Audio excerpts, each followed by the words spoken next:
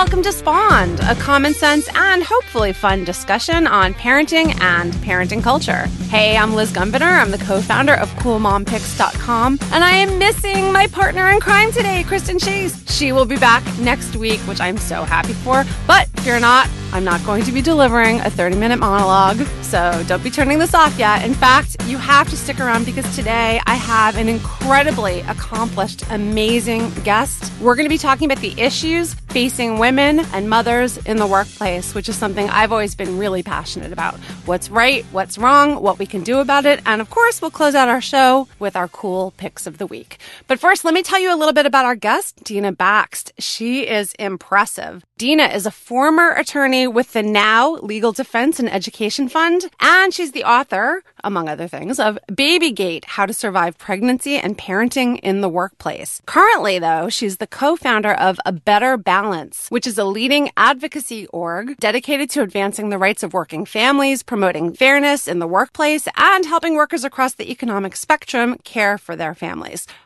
This is kind of cool, actually. Her 2012 New York Times op-ed, Pregnant and Pushed Out of a Job, some of you might remember that. It was huge. It led Congress immediately to introduce the Pregnant Workers Fairness Act. And in 2013, she helped draft the NYC version, which then inspired similar laws in 11 states. Her most recent accomplishment of many was the recent passage of the New York State Paid Family Leave Act, which impacts a lot of our listeners. So welcome, Dina. Thank you so much. I'm really delighted to be here, and thank you for the introduction. I'm delighted to have you. And by the way, that was like an incredibly truncated bio. You have done a lot in your life. I'm blown away. I'm suddenly looking at my own resume and thinking, oh God, what have I done? I highly doubt that. So how did you get involved with issues around economic justice for women? Because this goes way back for you. It does. Really since college, when I started working on domestic violence issues and issues around women with Catherine McKinnon, who's a famous law professor at University of Michigan. And then I moved to work in a private firm, but ended up doing pro bono legal work for the NOW Legal Defense and Education Fund around reproductive rights cases and economic justice issues. And then when I had an opportunity, I moved into the nonprofit world, which was always what I wanted to do policy and legal advocacy. And then I became pregnant with my first daughter. So I started really digging into sort of where the law was around protections for women, both when they're pregnant and then when they become mothers, and how the law could be improved. For me, as a professional woman, the challenges around navigating work and family were daunting. And certainly after having 3 daughters, they'd continue to be. But I really saw it through the lens of an economic justice issue about how this so deeply harmed middle-class, low-income women, far worse, and how for so many women, one sick child can mean job loss. It could mean homelessness, or one complicated pregnancy can really mean economic ruin. And so I just became focused on that issue and then went off and founded A Better Balance. I think that's fantastic. Just the fact that you are in the nonprofit sector, like on a personal note, I want to thank you for that. I think so many of our eyes have been opened, particularly in the past year, about how invaluable legal services and nonprofits are to particularly those who can't afford them and for those advocating for justice in a lesser paid way.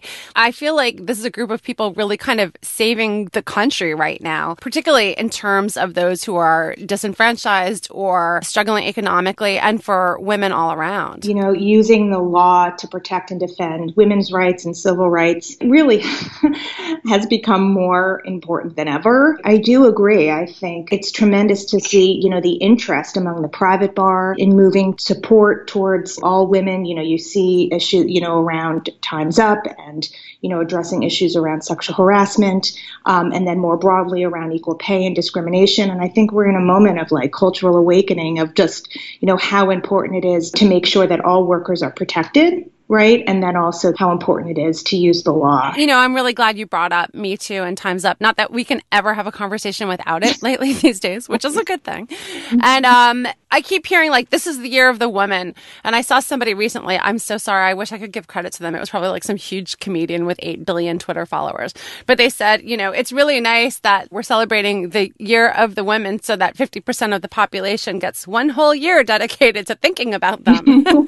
But I was thinking about how how women's issues have been in the forefront, particularly over the last year, 18 months. And so how do you feel that's impacted the work that you're doing? Are you getting more attention, more funding? Has your caseload broadened? Like, how has this changed in the past year? Because I feel like there's been a lot of changes. Yeah, it's incredible. It takes a moment of resistance, in a sense, to sort of wake the national consciousness around these issues that hold women too often back in the workplace and in society. And so get a better balance. We do direct legal services. We also legislate, as you mentioned, for around stronger laws and policies around sick time and paid leave and pregnancy and fair pay.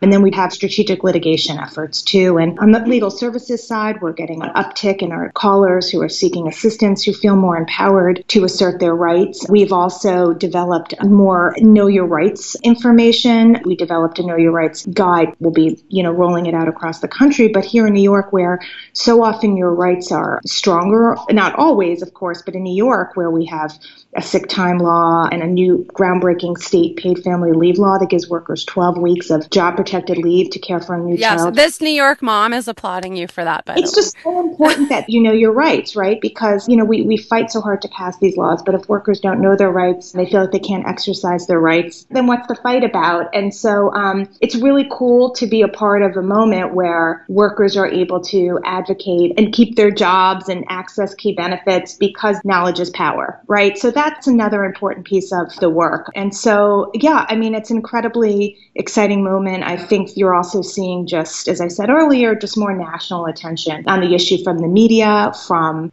celebrities. And I think that all really makes a difference. I'm so glad to hear that, we're not just like yelling into the void, but it's actually leading to actual impactful change and movement in this arena. So let me ask you, what do you think overall are the biggest issues facing mothers in the workplace today? Oh my gosh. Or too many to count. It's hard to certainly pick one, right? I mean, there's economic issues, there are health issues, and certainly, as I said earlier, these issues often play out differently across the economic spectrum. For professional women, I think there are a lot of issues around fair and equal pay. I think there are issues around, maternal bias, about being treated fairly and respectfully when you're a mother. There's a lot of issues around returning from maternity leave and being treated differently. I think there's challenges around controllable work hours. For some professionals who may have access to good policies, it's more about, can I continue to work and care for my family? And if I have a controllable work schedule, that makes it a lot more likely that I can do that. But at the same time, you can't talk about women without talking about men. And so I think, really seeing that this issue is not just a women's issue, and that making sure that men are part of the conversation, men are a part of taking advantage of these benefits will ultimately lead to greater equality and opportunity for women and mothers in the workplace. I am sitting here pumping my arms. I'm so glad that you're talking about this, because I've been yelling from the rooftops about paternity leave and the importance of family leave and not just maternity leave for so long. The last time I went back to working full time I left about 4 years ago, and I could really see the difference between the young moms and the young dads. Young as in young children, because we're all old in New York City when we have children. And so it was really interesting. Like when I was there, I felt like in hushed tones, we would find the kindred spirits, the other women, some of whom were very senior, and shut the door and like cry or talk about the difficulty or how hard a business trip was when we were leaving. And I just felt like there were two kinds of new dads there. The ones who just were like, well, this is my job, whatever, and didn't think about it much. And those who really were committed to going home at 5, being there for their kids, taking time off, supporting their wives, making sure that they were equal in child rearing. So I actually felt, while there was still a difference between young moms and young dads in the workplace, I really felt progress. Have you felt that as well? Do you think we're like stepping up in terms of supporting men, and men also feeling engaged in this debate and discussion as well? I do. I definitely think we're seeing progress. We know men from studies talk about work-family balance and challenges as a key issue, both in terms of when they seek out job opportunities. So I think for men, a lot of it has to do with cultural stigma and being in work environments where they're supported for being a caregiver and not penalized. And I think that that's, just an incredibly important thing. And then also, I think what's going to be really interesting is in New York, where we're really rolling out this groundbreaking law. Men and women have equal bonding time off, for paid leave. And there's job protection. So this is where the law and culture go hand in hand. I think you'll see more men feeling comfortable taking advantage of leave because most employees, I think it's like 14% of workers nationwide who have access to paid leave through their employer. So that's still a very small amount. Oh, that's terrible. 14% have access to paid leave. That's it? Through their employer. And so, now in New York, which is following in the steps of, Rhode Island and California and New Jersey, but New York's law is the strongest in both in terms of, the number of weeks and the fact that there is clear job protection. And I think that'll make a huge difference for men. So I'm really excited because I think we're really on the road through the law and culture, seeing some change, real change in the next decade. We talk a lot about what's wrong, so I'm actually glad to hear about positive trends. Are there other good changes or trends that you think you're starting to see over time or that this moment in time has awoken in people? I do. When I founded A Better Balance, the whole conversation around work and family was around this opt-out notion. This idea of women just, it's too much, and so they just leave their jobs. That's narrowly focused both because it's around professional women, and it's narrowly focused because the solution is very individual. And I think what we're seeing is that these issues around ensuring that workers can care for their families without risking their economic security is not an individual problem. The U.S. is the only country in the world that doesn't mandate paid leave. Yeah. These are societal problems, that require systemic solutions. And I think that we are seeing the shift. I mean, even look at the conversation, whether you agree with every solution, I think that the narrative has shifted. And I think there's also been a recognition that ensuring that low-income women, who want to work, can keep working, that's not just good for her, it's good for families and it's good for our economy, right? Because it keeps women on the job. So I think there's been a recognition that it's a win-win. President Obama really drove this conversation and helped, shape it when he was in office. But I think that clearly we're moving in that direction now more than ever in terms of the movement for paid sick time, paid leave, the pregnancy discrimination laws that really, really support low-income moms. I think for most professional women who, when they're pregnant, making sure that they could carry a glass of water or use the bathroom or put their feet up are not really the issues. But for low-income women who are in physically demanding jobs, who are folding clothes on the retail floor, who have to choose between basic needs like using the restroom or staying hydrated. We had one client in New York who this woman passed out and ended up in the ER, and the ER doctor said, "Oh, how did that happen?" And she said, "Well, my boss wouldn't let me, drink water." And that was part of the momentum behind the New York City. And what kind of job did she have? She was a retail worker. And she wasn't allowed to have water on the floor when she was pregnant? She was allowed to carry a water bottle because it was against policy. Wow. And then also the last thing is around equal pay. I mean, I think that's a tough nut to crack, but I think we're making progress. I think we're making the most progress on the state level. I think federally we've seen some disturbing rollbacks, but I think in the state level we are making progress. For mothers, there's a new law in New York City that says you can't inquire about salary history. Yes. That's an important step forward. And that's not just for mothers. I mean, that's in general. You can't inquire about your past salaries so that they can't lowball you coming in because you may have been underpaid in a past job. Exactly. Yeah. Yeah. I have a dad who's a recruiter, so we talk about this stuff a lot just from a professional standpoint and, how it's impacting him and how he counsels his candidates. And I think that's great. But, you mentioned that there have been some rollbacks on the federal level. And, I always commended Obama's first big act in office for signing Lilly Ledbetter. But what have we regressed on the federal level? Well, with respect to equal pay, I think the biggest issue was a movement to try and ensure through regulation under the Obama administration that we could get at some of the wage gap information through contracting. And President Trump rescinded that executive order. So thankfully, for example, here in New York, and I know in other states, similar efforts are underway to try and get at that information because you can't fix a problem you don't know that exists. And so it's really trying to analyze wage data and try and get more information around pay. That was one disturbing setback that we, are now both fighting back federally, but also my organization, we are really very much focused on sort of using the states and cities as laboratories for change. And now more than ever, moving forward in the states and cities has become, incredibly important. Yeah. And actually, I'm glad you brought that up because, we're talking about New York and California, New Jersey, Rhode Island, the so-called blue states that have really been leading the way in a lot of ways in terms of, I want to call it resistance, but it's more like progress, right? Like helping support the average working person. Yeah. But what about the people in the other 46 states? What can our listeners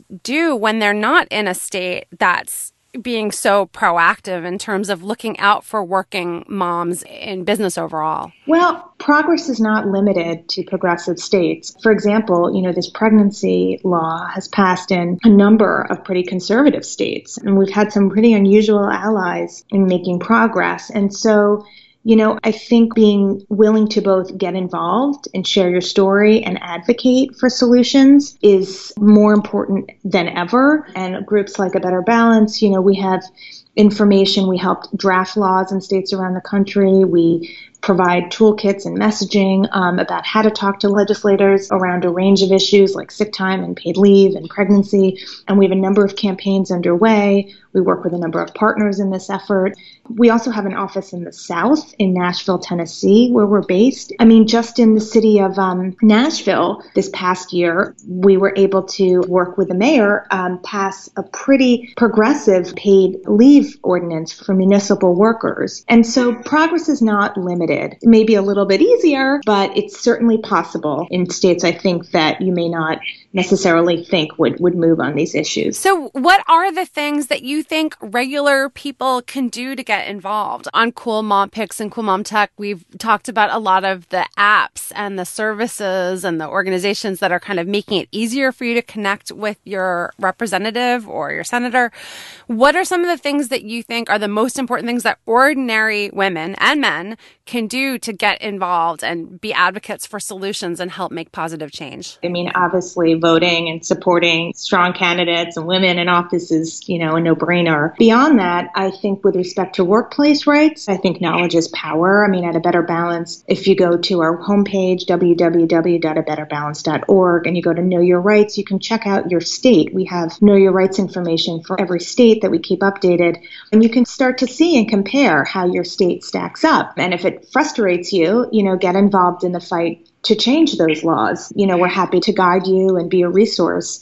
But, there's a lot to do, and we need everyone sort of engaged in this fight to strengthen protections. And you mentioned helping to elect women, and there are an extraordinary number of women running for local and state and federal offices this year, which is amazing. Do you see a tangible correlation between women in power, women in office, women on the bench, and how laws impact women in the workplace? I think women bring a perspective to the table that is extremely valuable in any number of realms, whether it's in the workplace or in policy solutions, right? Just as well as I do how important that is. So I think bringing women, electing more women in office, making sure that there are women on corporate boards, that there are women on the path to leadership positions in companies around the country is just extremely important. Not to say there are not good men too. Oh no, we'll take all the allies we can get. Any gender at all is welcome. Look at Governor Cuomo, who has been a true champion for women. Some say, part of it could be that he has 3 daughters, but I don't think men need to have daughters to be feminist or to care about women's rights. But I think you do see, for certain men, a deeper concern when they see their own daughter being either treated unfairly or harassed or assaulted or not being given the same treatment just because they're a woman. Kristen and I have kind of joked about that in the past, that, people are always like, as a dad of daughters, and we're like, how about just as a human? Exactly. You don't have to sympathize with assault victims just because you have daughters. Hopefully, if you have sons, you are also educating them and feeling empathy and teaching them to be good citizens of the world. Right.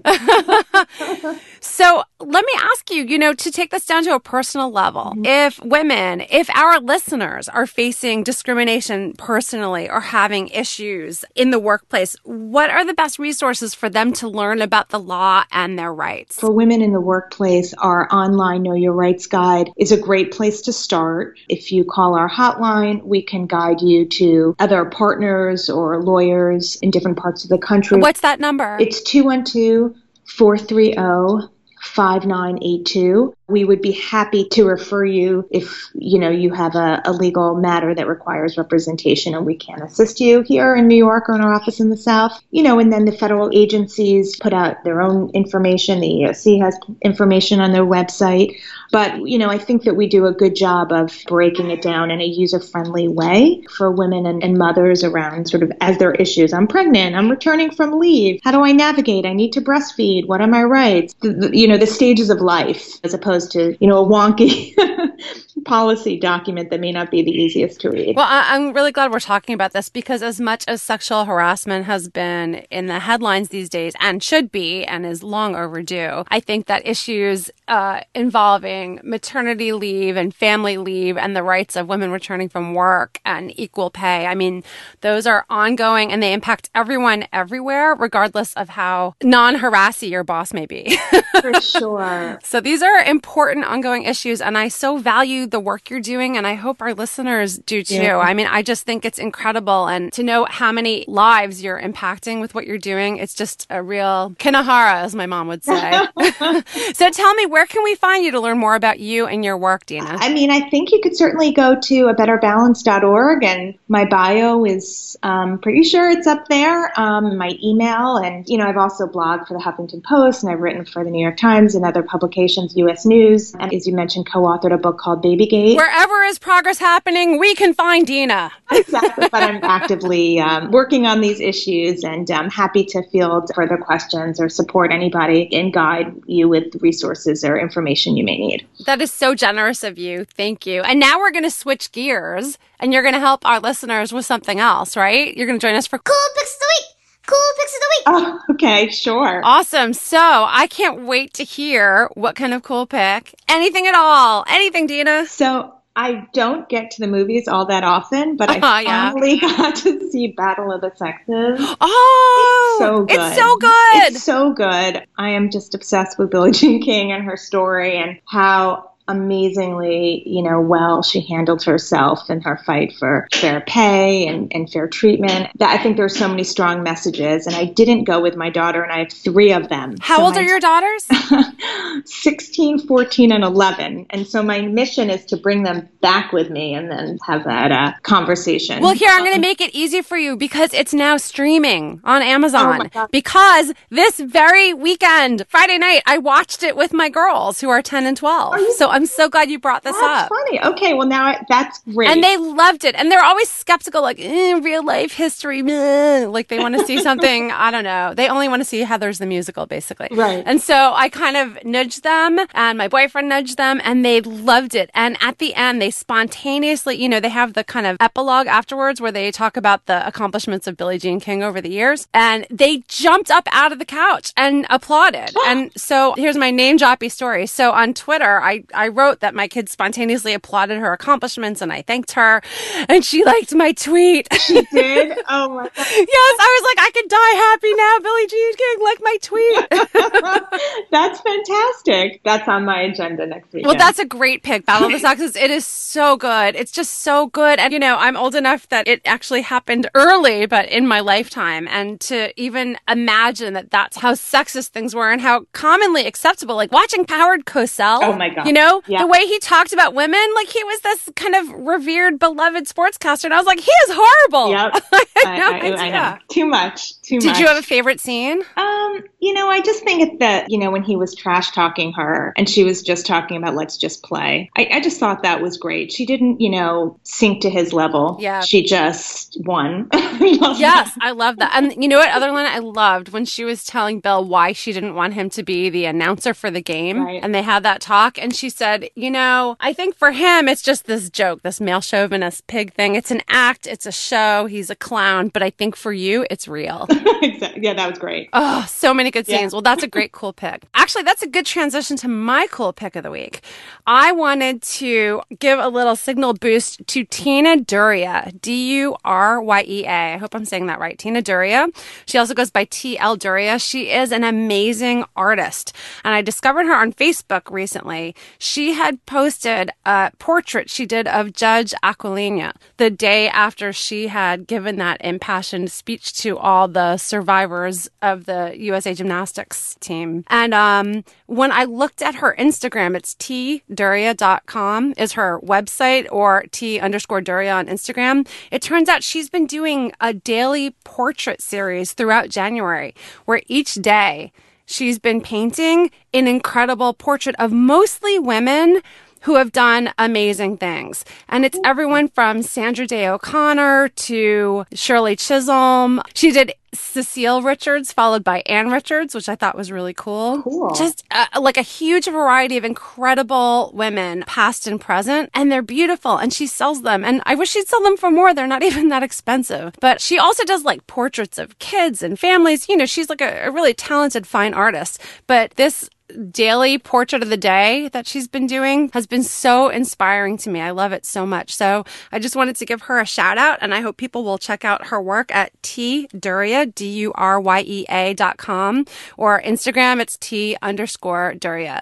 And you can see a month of portraits and all the other great work she's doing. And we love supporting indie artists and up and coming people that are doing wonderful work. And she's definitely a cool pick of the week. Thank you so much for joining us, Tina. Thank you so much for having me. Well, that's it. What a great episode. Thank you, our listeners, so much for joining us for another episode of Spawned. Don't worry, Kristen will be back next week with a whole new episode. And huge thanks, as always, to our engineer, John Bowen, who makes us sound fabulous, or, you know, as fabulous as he can with the limited equipment he has. We love hearing from all of you. Please leave us a review on iTunes. You can reach out to us at spawned@coolmompics.com. Find us on Facebook or Twitter at coolmompics. You can use the hashtag Spawned Show. And hey, make sure to subscribe to our podcast. In fact, you can do it right now. Then be sure to download our episodes. And don't forget, visit coolmompics.com and check the podcast category. And you'll find all of our show notes for every Spawned episode we do, including the one that you heard here today. Thanks so much for joining us. This is Liz. Have a great day. Bye.